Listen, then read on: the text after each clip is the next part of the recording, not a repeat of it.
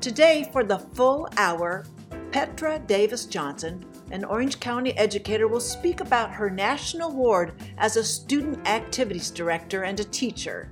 This has been a rough patch for folks in her business, and the consideration she gives middle school and high school students makes a pretty solid case for how she earned that National Student Council Award. We'll be right back with her after a station break.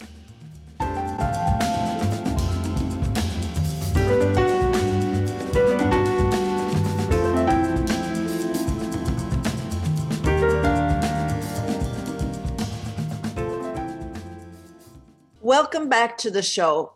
My guest for the full hour is Petra Davis-Johnson, Flores Middle School teacher, recently awarded the 2021 National Middle Level Student Council Warren E. Shull Middle Level Advisor of the Year by the National Student Council.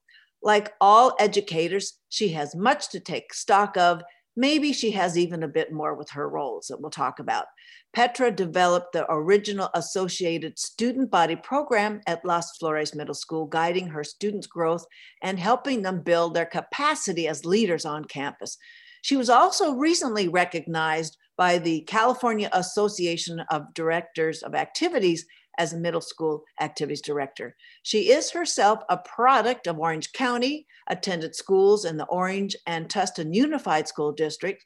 She completed her Bachelor's of Science in Biology at UCI, spent a year abroad at the University of Birmingham, United Kingdom, and then earned her teaching credential and Master's in Educational Administration from Cal State University, Fullerton. Petra has been teaching for 30 years in the Capistrano Unified School District, 24 of which have been in advising student activities, and she has taught the 7th and 8th grade science levels at Las Flores Middle School, and now is this last year a Tesoro High School teacher.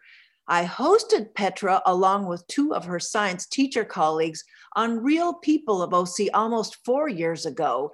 She comes to us today from her home in Tustin.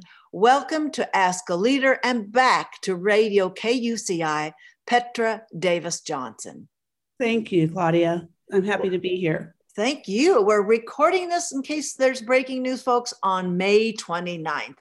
Well, first, congratulations on being recognized for your work advising middle school students.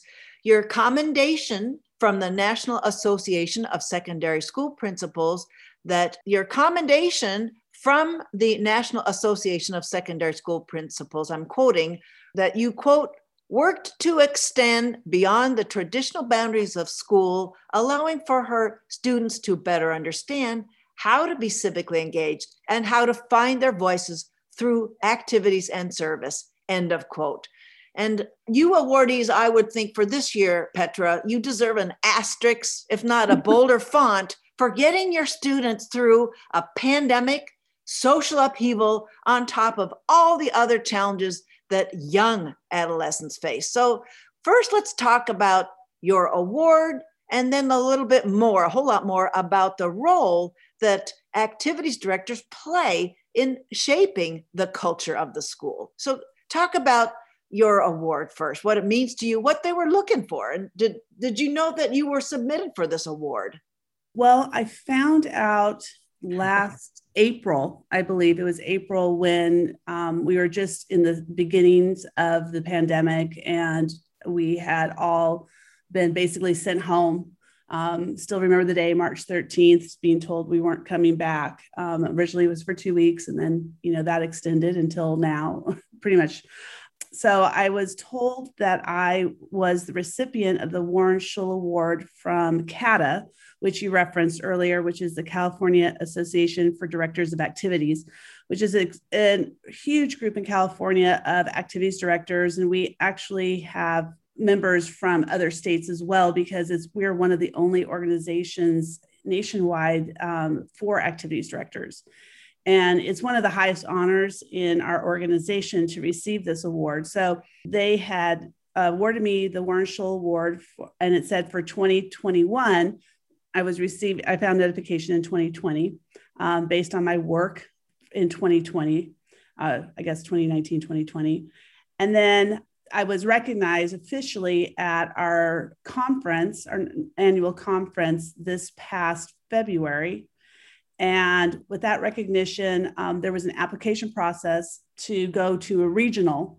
So it's multiple steps, kind of like, the Miss America, Miss Universe. You win, you get your state, and then you go to the region, and then you get the whole thing. So I applied for the regional and submitted my application, and I won the region, which I believe covers California, Oregon, Washington, Idaho, Nevada, Utah.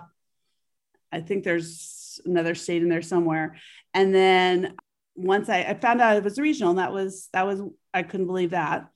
And just a few weeks ago, I was called into a Zoom meeting with my principal under the guise of talking about graduation coming up. And I was awarded the national middle school teacher, which felt odd to me because in the midst of all of this, I went from middle school to high school during all of this time. But it was amazing. Still can't believe it. And so honored to have received this award from other activities directors. It means an awful lot.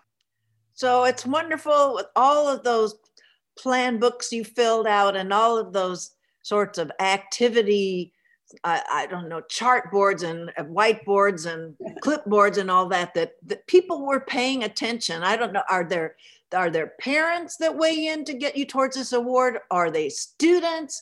Are they colleagues? Is it everybody that has something to do with this acknowledgement, Petra? It's really important to know who's paying attention. Well, from what I understand in the process, the CATA board of directors, that they nominate from their perspective one of their members of CATA for recognition at the middle school level and at the high school level. And then when that is received, like I received that, I filled out the application that goes along with the NASC, which is the National Association of Student Councils. And there I had a student write a recommendation, and my principal also wrote a letter of recommendation. And there was one other, been a while since I did the application. Right, but I'm just trying to capture like who's noticing all this work you've been putting into the students' development. I guess apparently more than I thought had been noticing. Oh, wow. I think as activities directors, we do it for the love of the kids and love of the school, and want to put on have a culture in our schools that's accepting and wanting kids to feel like they have a place. And so it's great when it's recognized. A lot of times we only hear when things have gone wrong or someone's upset about something, but so it's always when you get the accolades, it's extra special. So this makes me think of when I did an interview just last week with the UCI School of Education professor that is researching the pedagogy of ethnic studies. And it makes me think that because of the dividends she's able to gauge in pilot studies, that I'm wondering if we're going to have you talk a lot about how what the role of the activities director plays in shaping the culture of the school, but also where students that are recognized in those activities, that developing those roles, that they are going to have there's an uptick in their own academic performance. They were found to be effective in those kinds of roles. Yes, there's actually studies that show that the more engaged students are in school, outside of just their academic area, but whether it's in sports and clubs, in music, in drama, electives, the more engaged they are, the more successful that they are outside of high school, in college and beyond. So I always think that's important to have the offerings.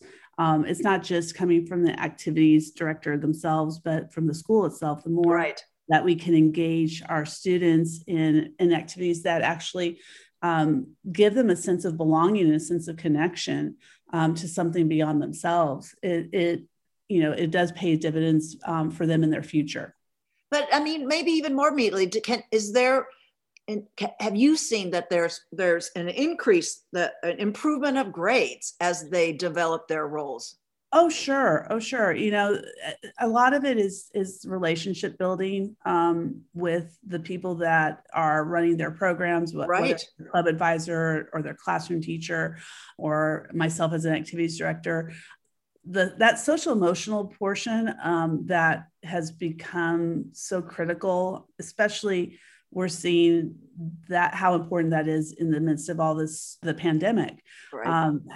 Having those relationship buildings that immediately, as soon as students understand that there are people who really do care about them, care about their future, care about what lies ahead for them, a lot of times you will see an improvement. And I'm in a school where we have majority of the students are high academically performing. They just are. But that's part of the culture. That's just part of our that's part of our culture. But we do have those students that struggle, and students struggle to make connection to the material that they're trying to learn because it doesn't make sense to them, or they don't see the worth in it. But when they see that other adults see their worth and fight for them, you do see them start to improve. So talk more about how, though, your role as an activity director is shaping the culture of the school. We're talking generally about improved academic performance. And so maybe there's the culture being how students see them in the world out there, how they identify, what sorts of rituals, what aspects of culture have meaning to them as students at the school. Yeah, well, majority of my experience obviously has been at the middle school, and I will say this, that and I will address it from a middle school perspective. Yes. But I've been fortunate in that, having changed positions from middle school activities, middle school teacher and activities director to a full-time high school activities director, I'm in a fortunate position in that the school that I moved to is my feeder school. So all the students that I had previously at the middle school are now attending the high school. So I gotten to see how they developed as leaders. So just a quick example, I have a student this year in high school. She's a senior, and I have known her since she was probably in 6th grade, 7th grade. And she was in my program in middle school, and now in my program in high school. And to see the poise, the articulation, the drive, and they're all getting ready they've all accepted been accepted to colleges, and to see where they're leading, that's just been, I just had to kind of put this in perspective first before I get to the culture part. But I'm in a unique position in that I've gotten to see how they've grown. I literally, I'm not waiting for them to come back and talk to me in the middle school. I'm in the classroom with them, and I'm writing their letters of recommendation for college, and getting to see what clubs they're involved in, what their community service is like. Just, it's been amazing to see the growth in these students. Well, that's really, you're in a very remarkable position to telegraph to those admissions offices what you've seen over such a large continuum. That's amazingly valuable. Yeah, and that's been what's fun. The student I was talking about, one of her passions is, and this is kind of goes to a question that you had earlier about their civic engagement.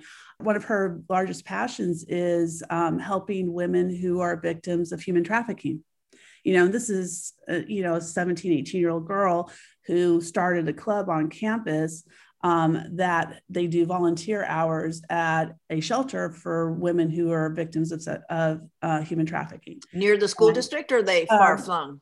It's not far flung. It's okay. It's within the area, within Orange County.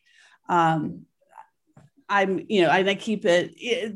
I don't want to say the name because but I just mean so that it's not like an exotic out there. It's places that they could easily overlap. The school district could easily overlap where that trafficking may have occurred. Oh, absolutely. Yeah. Yeah. And then, I have other students, another student who just got accepted at Boise State, who I've known again since she was in sixth grade, and she's going into elementary teaching. That's what she wants to do. I have, others who are studying to be EMTs. But they're all, everything that they're going towards is giving back. That's, that they're giving back to not necessarily their community, but when they are out of school again, what they're going to be doing is giving back to society. And that's just been, like I said, I've been very blessed in that I get to see that progression of their growth. And I haven't seen a lot of them, for like 3 years. So coming in this year to see that it's just been amazing. But going back to like school culture and activities, especially at the middle school level, when it's such a time, middle school is such a different time for kids, because they're not the little kids anymore in elementary school. They're not the big kids in high school. They're just, I sometimes call them a walking hormone, because their hormones fluctuate so much. They're childlike at sometimes, and they just want to be left alone at other times. But the biggest factor about middle school is that they just want to know that they're normal, that they're like everybody else. No one wants to really stand out, and they just want to be accepted. And so being able to offer activities that still tap into their childlike wanting to play, but giving them an opportunity to show individual differences. And examples would be like when we have our dress up days at school. It sounds really silly, but the kids are always so worried that they're going to be the only ones dressed up, but they want to be wild and they want to be crazy, and they want to show their uniqueness. And that middle school is that safe place to kind of be. I think it's challenging because it's also the time where everyone is judging one another and they're looking at each other, and social media plays a big role. That's a big one. I would like to set that as that's like an entity of we'll itself talk for about exploration. That. Yeah, but because I have a very specific question about that. So right, they want to identify with, but not be identified. Exactly. That's exactly it. They want to have a sense of belonging, but they don't want people looking at them.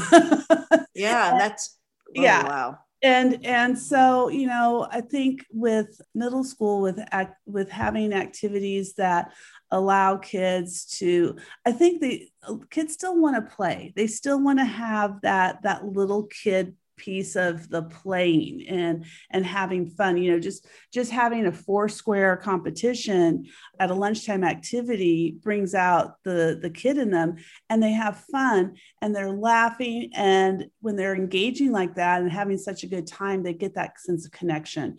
But they go back into class and they want to be, I guess it's trying to bridge that gap from the little kid to their I'm ready to become my own person. This middle time, it's amazing. It's hard to sometimes, I guess. I just think that this middle school time is such a time of emotional growth for students, not only just physical, but the emotional time. And I'm glad you're pointing this out, Petra, because it's often when some of us maybe have moved on and ours are launched, or we haven't gotten there yet. It's a reminder of those middle school adolescents in our midst that we ought to be mindful of what you're posting us are their complexities, the intersection of their development. For those of you who just joined us, my guest is Petra Davis-Johnson, formerly and most of her career, Las Flores Middle School teacher. She's now at Tesoro High School, the middle school's feeder school to that high school. She was recently awarded the 2021 National Middle Level Student Council Warren E. Shull Middle School Advisor of the Year Award. So talking about the culture and the situation of that, when I had the privilege of an educator with a place of worship. And so from that vantage point, she was able to see that in middle school during this pandemic, students were, because you were talking a little bit about the social media aspect, she said middle schoolers were doing a little bit better during the pandemic stay in place order because they were not subjected to the bullying dynamic at that point. But so maybe talk about what it's been like for your students to navigate the protocols of this. I'm not aware of whether Las Flores has been in a partial, or a virtual kind of teaching setting. Right. Well, our district, Capistrano Unified, has been with students in classes since October. All right. So yeah. we started back at school with students in a hybrid model. So some students online, and then those students that were coming into school for 2 days a week. We started that in October. And then most recently, April, we had students back 4 days a week. Our Mondays are virtual district-wide.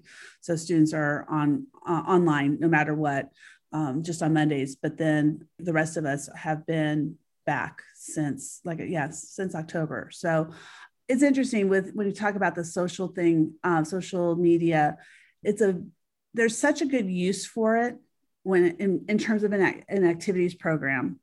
It's also it could be your best friend, it could be your worst enemy when it comes to social media.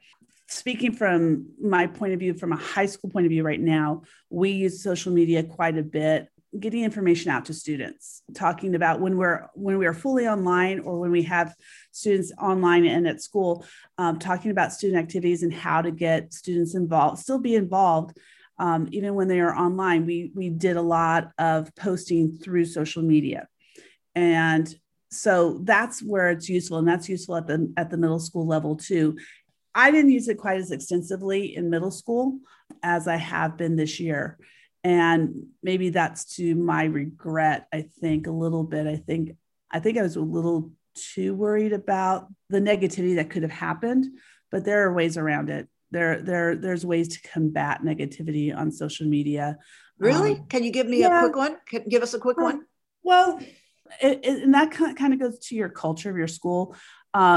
But it's giving students, like, for example, the social media platforms that we use on our campus and here in high school are run, the class, like freshman, sophomore, junior, senior Instagram pages are run by my student leaders.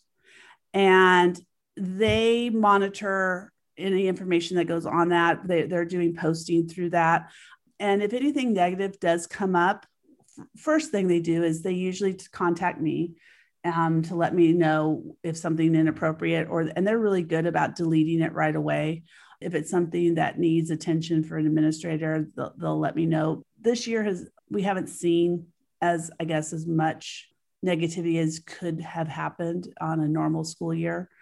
But the students can also use Instagram as a good gauge of their activities. If kids are on social media and they are saying something negative about the school or about an activity, it's a good point of reference for you. Yeah, well, it's a flag and it's evidence. You use it as I'm a science teacher at heart, right. So you can use it as evidence to find out, why is this just an anomaly? Is this just someone who was upset about something, or are we seeing negative posts because our activities aren't doing so hot?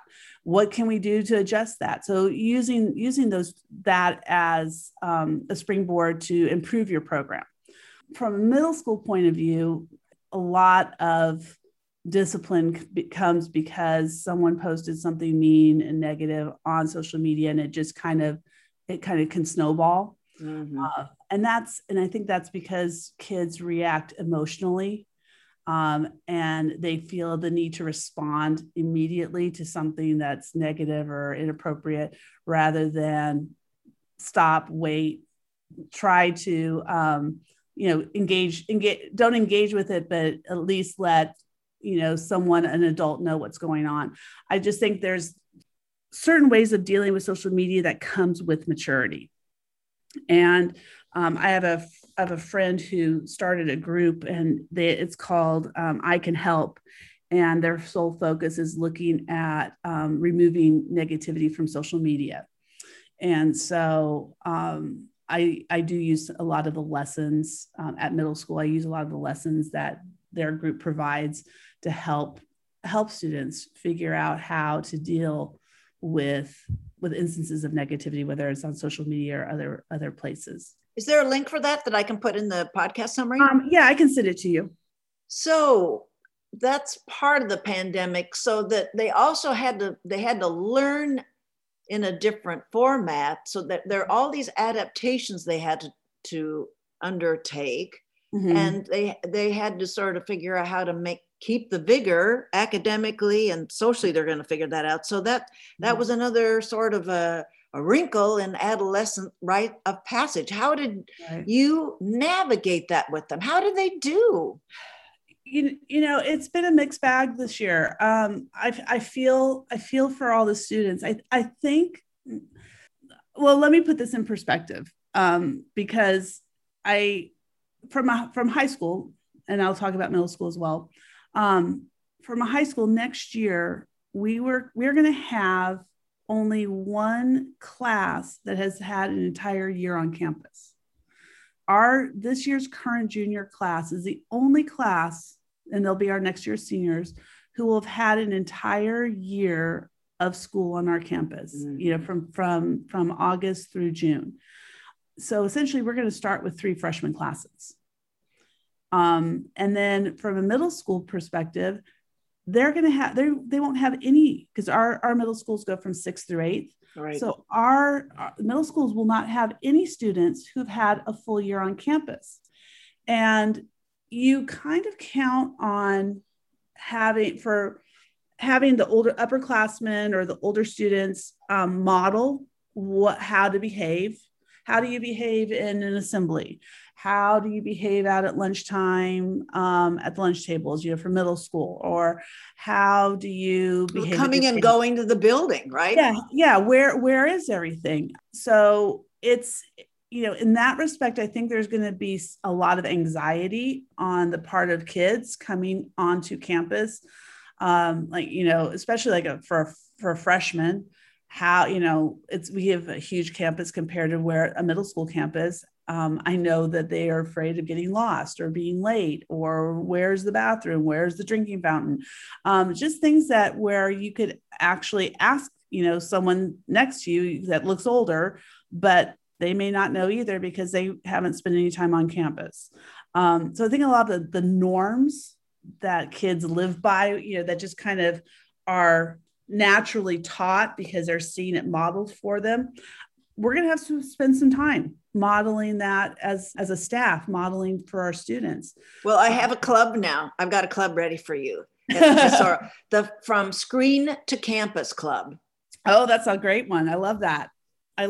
Yeah. And just how to engage. You know, it's really interesting going through classrooms, because I got a chance to visit a lot of different classrooms. And because of the pandemic, when you would normally see really active, engaged classrooms, because of the fact that we're having to have our social distancing and the teachers are having to teach in class and to students online. So it's almost like we called it the studio audience versus the at-home audience. Mm-hmm. And teachers are having to manage that. There's just not that engagement that you would see outside of the pandemic.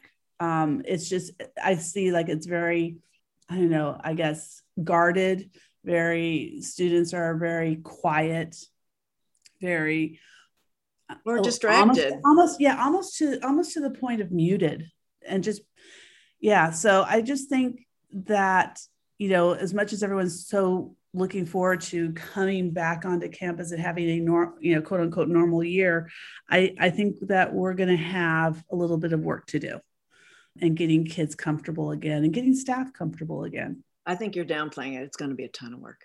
I mean, I know you'll be very competent in this, but I don't think anybody listening should be, we will not be dismissive of the tall order coming your way this fall. Right. You know, and I think it's been interesting this year, just watching. And I think any teacher listening to this, anyone working in a school has felt this at some point this year. At the end of last year, when we were getting all the accolades of how, I mean, oh my gosh, how tough has your year, you guys do amazing things. You're teaching, you're doing all this online. We didn't know how hard it was to teach until we had our kids at home this whole time. Mm-hmm. It hasn't been all beds and roses, all the time. We're not getting the accolades like we used to. We still do, but there's a certain expectation of, I think, and I get it. It's the frustration with the lockdown and the wanting for normalcy again. I think teachers have taken a lot this year, and a lot of them have taken it to heart, and it's been a really hard year for anyone in education and anyone who's had to work during this pandemic the way it is. I don't negate it for, I don't downplay it for anybody, but what teachers have been able to do this year, it's amazing. And yeah, I hope we don't ever have to go through this again. For those of you who just joined us, my guest is Petra Davis-Johnson, formerly and most of her career a Las Flores Middle School teacher. She's now at Tesoro High School, the middle school's feeder school to that high school. She was recently awarded the 2021 National Middle Level Student Council Warren E. Shull Middle School Advisor of the Year Award. So the Las Flores is situated between Mission Viejo and Coto de Caza in Orange Correct. County. And yes. I want to, there's the elephant in the room is there is a cultural divide, especially in South Orange County, about signing on to those things that you've been teaching these students in science. And we talked, that's when you were on Real People of Orange County with your two science colleagues in South County.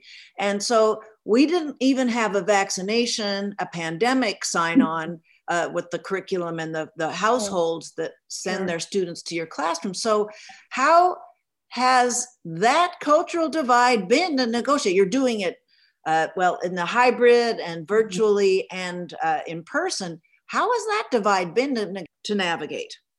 I guess I try really hard not to put the kids in the middle of anything. I think it's just everyone's going to have their own opinion about whatever they're going to have an opinion about. And yeah, living, our area is much more conservative than that. Where I work is much more conservative than other parts of Orange County in the state. But I think when it comes down to it, in the long run, everyone's just in it to make sure that the kids, we're doing it what's best for the kids, and what's best for the kids from a teaching point of view, or what's best from the kids from a parental point of view. I think that's just, it's just a political hot potato that I don't necessarily want to poke. I guess it's easy for you not to poke, but when you're poked, now you're in the middle of it though. That's where it gets. Yeah, for sure. Yeah, no, I understand. But I think, as an activities person and an employee of the school and the district, we have guidelines that we have to follow no matter what. We are bound by, especially during this pandemic, we were bound by the California Department of Health and the Orange County Health Agency. So whether we agreed about something or disagreed, all of our rules are the way we approach activities, the way we had to approach students in class. We're bound by those rules. And, you can agree with them, not agree with them. We just had to enforce what we had. And so I understand that there's, people that don't necessarily agree with the lockdown, don't agree with the mask mandates, don't agree with the vaccination, or it's, you cannot agree with it, but we were bound by what the state is telling us to do as a public school.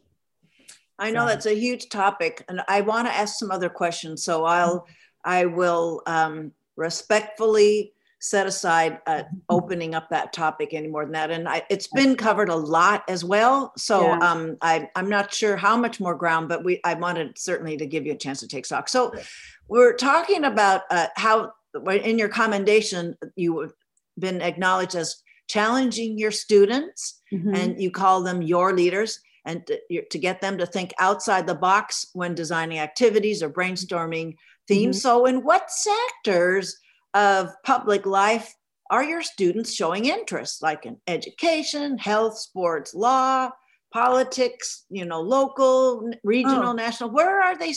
What itch are they scratching? Oh my gosh. Everything you just said. I remember as a kid, it was, everyone's going to be a doctor, everyone's going to be a lawyer, but the students now, they're just going in amazing places. Early education, high school education, they're going into, some want to be paramedics, EMTs, others are looking at, I just had a student recently. We were actually friends on Facebook. She's been graduated for a long time, but she's now an assistant district attorney here in California. I have a former student who runs nonprofits to help students with their education, students who are so economically disadvantaged. So there's just a lot of, they're going in all areas. It's amazing. I'm always blown away when I hear about students. I have a student right now. I should say not right now. I have a student who has been a substitute teacher for myself. And he's now just finished his credential and is applying for teaching high school. And that's just, there is a plethora of places our students have gone. That's all I can say. So that's a vocational part. So, and let's talk about the activities in real time. There were lots of things to tack on to there with an electoral season.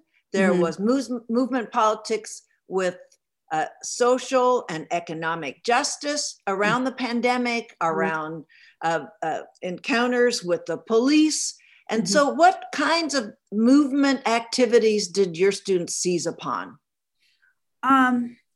It's really interesting. We have, with not necessarily my ASB students, but students I've seen on campus, we have students who started clubs. We have a club that started, they call themselves Generation Inclusive or Gen I. And inclusivity was a big push, recognizing each other's differences and making sure people of all walks of life are included in activities. I think that was one struggle that a lot of, I'm kind of diverging a little bit, but no, that's still movement. No, we're in a movement there. Inclusivity in a sense. But I think that sometimes that's a struggle for activities programs when you're looking at getting your student leaders on campus who run the ASB, making sure that they're reflective of the demographics of your student body, because sometimes you will have to reach out to, and I try, doesn't always work, but reach out to those non-traditional leaders to make sure that you have everyone represented within that leadership program. And I think it's difficult sometimes because sometimes the ASB class is seen as the class where, you have to have an A, you have to, be the popular kid. So reaching out to making sure that you at least give the opportunity to, hey, I would really like to see you apply for our program because I think you might, have something to offer. So the Generation Inclusive, was that something hatched from the students, or was there a little Oh yeah, no. Strictly on their own. In high schools, the student clubs are student generated, so they have to seek out an advisor to oversee, kind of just be there as the adult in the room when they're meeting. But that this is their program. Their wish was to, I think, become more engaged and make sure to have a bigger presence on campus. We have a True Colors Club, which is very similar to a GSA, which is to recognize LGBTQ plus issues. So those are two, that they're not, the newest one would be our Gen I, but inclusivity has been a big push. So I'm not trying to know what the GSA means. I'm from the Federal General Services Administration. It's Gay Straight Alliance. These are hatched from the high school students themselves. Yeah, from students themselves. And I know there's other middle schools, there were GSA clubs as well.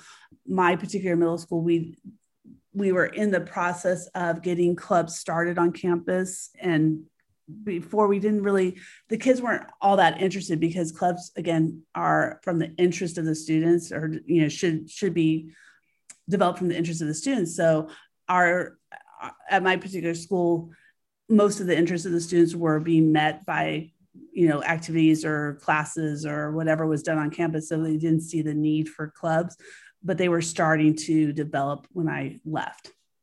Okay, so do you see, now you're already in the high school, you can see them now moving into that 18-year-old eligibility of voting, but did you see that the middle schoolers were finding a role, let's say an electoral engagement, they're not eligible to vote, but they are eligible to participate in other ways? Did they take some of that up?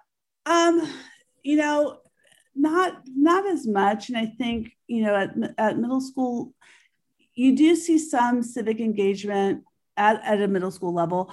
I didn't see as much where they were, going to like a science march or a women's march, unless they were, that was part of what their family did as a unit. I didn't see that happening as much at the middle school. You'll see that. I think you see more of that civic engagement coming at the high school, where they're starting to, branch out beyond their home, beyond their own, beyond their family unit. But family units are going to be the biggest factors. And that makes sense what you're describing, though, in the world of identifying and not being identified. And we were talking about the sort of there. It's just the ballast isn't quite. It's a very hyper local kind of frame of reference. But I still was curious about that, because maybe some were finding that was their way to develop something they had, but it would be rare for younger adolescents, I can see.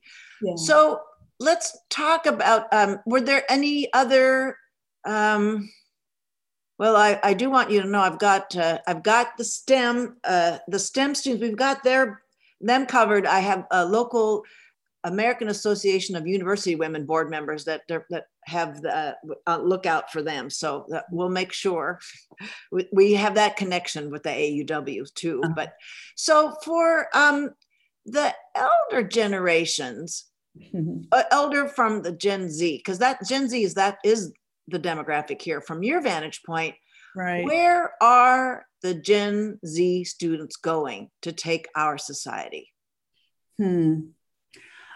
Wow. I think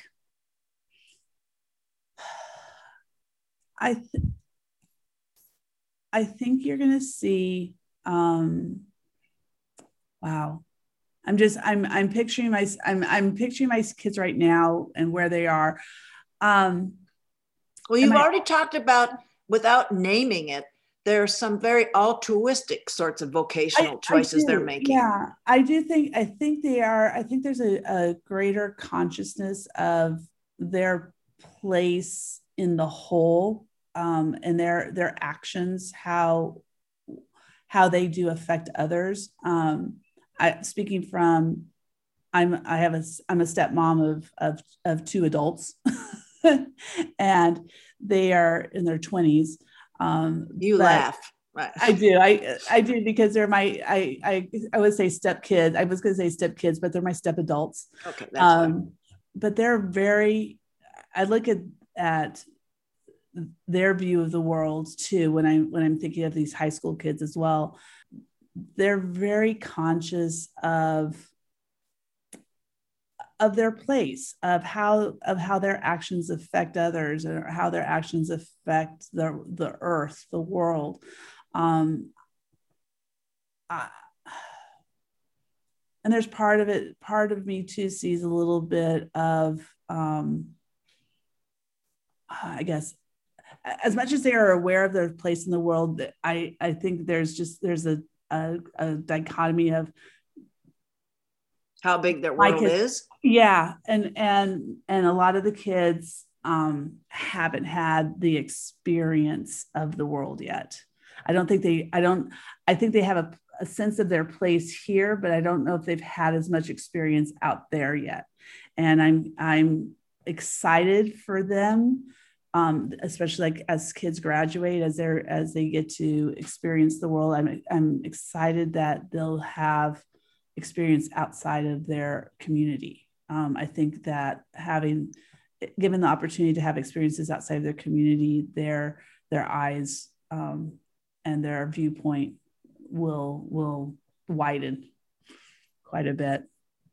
So Petra, you're now making me think about the delicate role an activities director may have, where you're speaking of the world sizes of what these students they're comporting in, is you are able to identify where there may be a hovering parental style that inhibits what that student in middle school may be aspiring to do. And I don't know if an activities director has a mini lever to sort of intercede in an ever so delicate way to allow for that nurturing of that individual without that encumbering, hovering parental approach.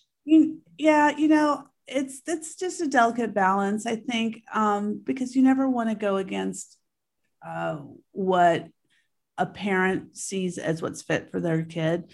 But you also want to make sure that a student has support and feels a belonging. So I don't want to say that I'm trying to find my words here. I think that as long as we offer a place, our campus is a place where students have that, I keep going back to that sense of belonging, that sense of worth, that sense of relationship, that they have a place that they know they can go to that's safe. That I think is the greatest gift that we could give the kids. But you know what I'm talking about. Yeah, I do. We all have a view of that at times, and so right. that's why it is a delicate sort of undertaking. So and I think it's just going to come with maturity and with opportunity that and luck and true and luck to have those experiences that will broaden their perspective, broaden their mindset, and given the opportunity to go away to college or given the opportunity to travel, I think traveling for a lot of our students, if having the ability to go outside of California, outside of Orange County, to experience life, that's going to be their greatest teacher. How about travel to the county seat and north? True. Yeah. I mean, just a little bit of, yeah. Because sometimes I've actually heard as a very pithy line from a person who said that the orange curtain doesn't go around Orange County, it goes through it. You know, I yes and no. I think it's what it is. That's all I can say. I'm never wanting to impose or try to persuade students to think one way or the other.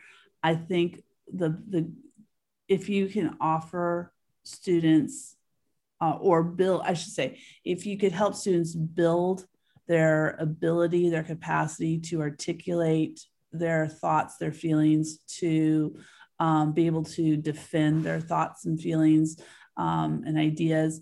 If you provide them with skills, whether you agree or disagree with what they're saying or what they believe in, but if you provide them with skills that allow them to express themselves, and I think that's kind of what we need to be able to do.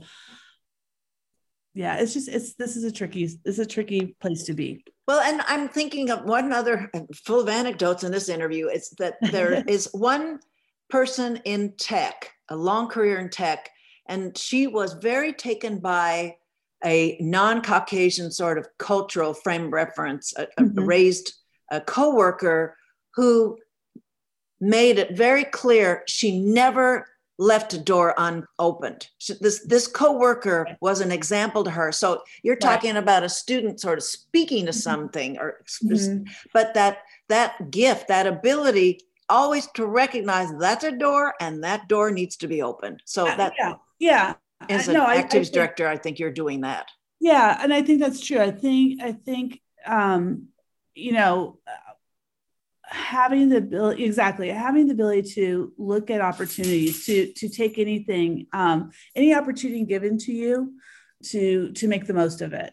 And as an activities director and with my students in classes as ASB, as leaders, I try to tell them that doing something that's always comfortable isn't always going to be the best thing to bring growth.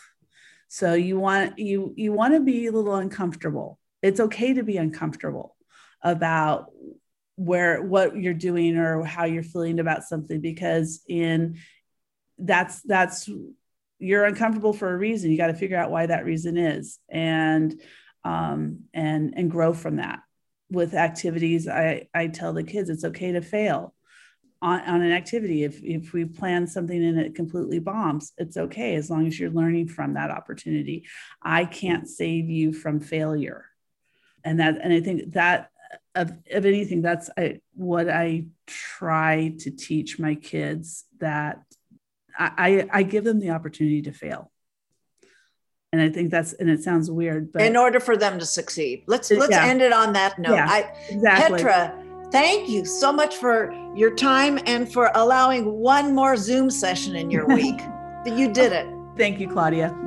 My guest was Petra Davis-Johnson, formerly a veteran of Las Flores Middle School teaching for many years, now a Tesoro High School teacher, recently awarded the 2021 National Middle Level Student Council Warren E. Shull Middle Level Advisor of the Year. Thanks again.